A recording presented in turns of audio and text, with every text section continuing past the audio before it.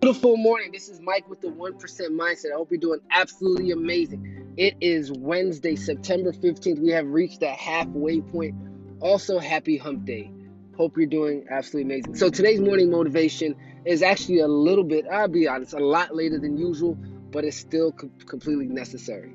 And that is to do it no matter what. Do it no matter what, right? I don't care what your excuse is. I don't care if it doesn't seem correct. I don't even care if it's not exactly on time.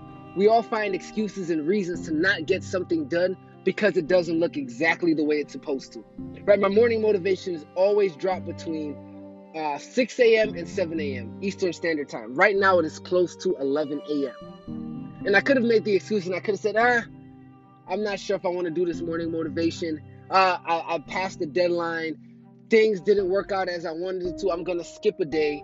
But I said, you know what?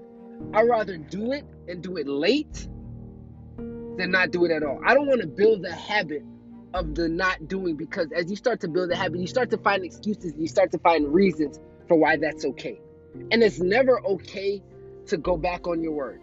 Now, if I decided, hey, I'm done with morning motivation and I'm taking a break, then that's fine.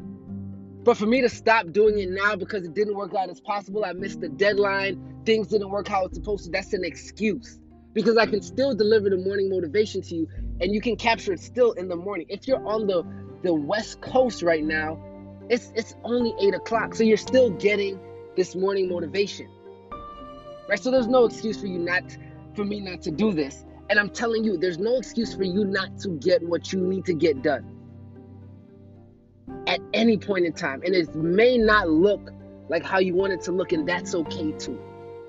So keep that in mind as you're going, as you're building consistency, as you're being of your word, that get it done no matter what.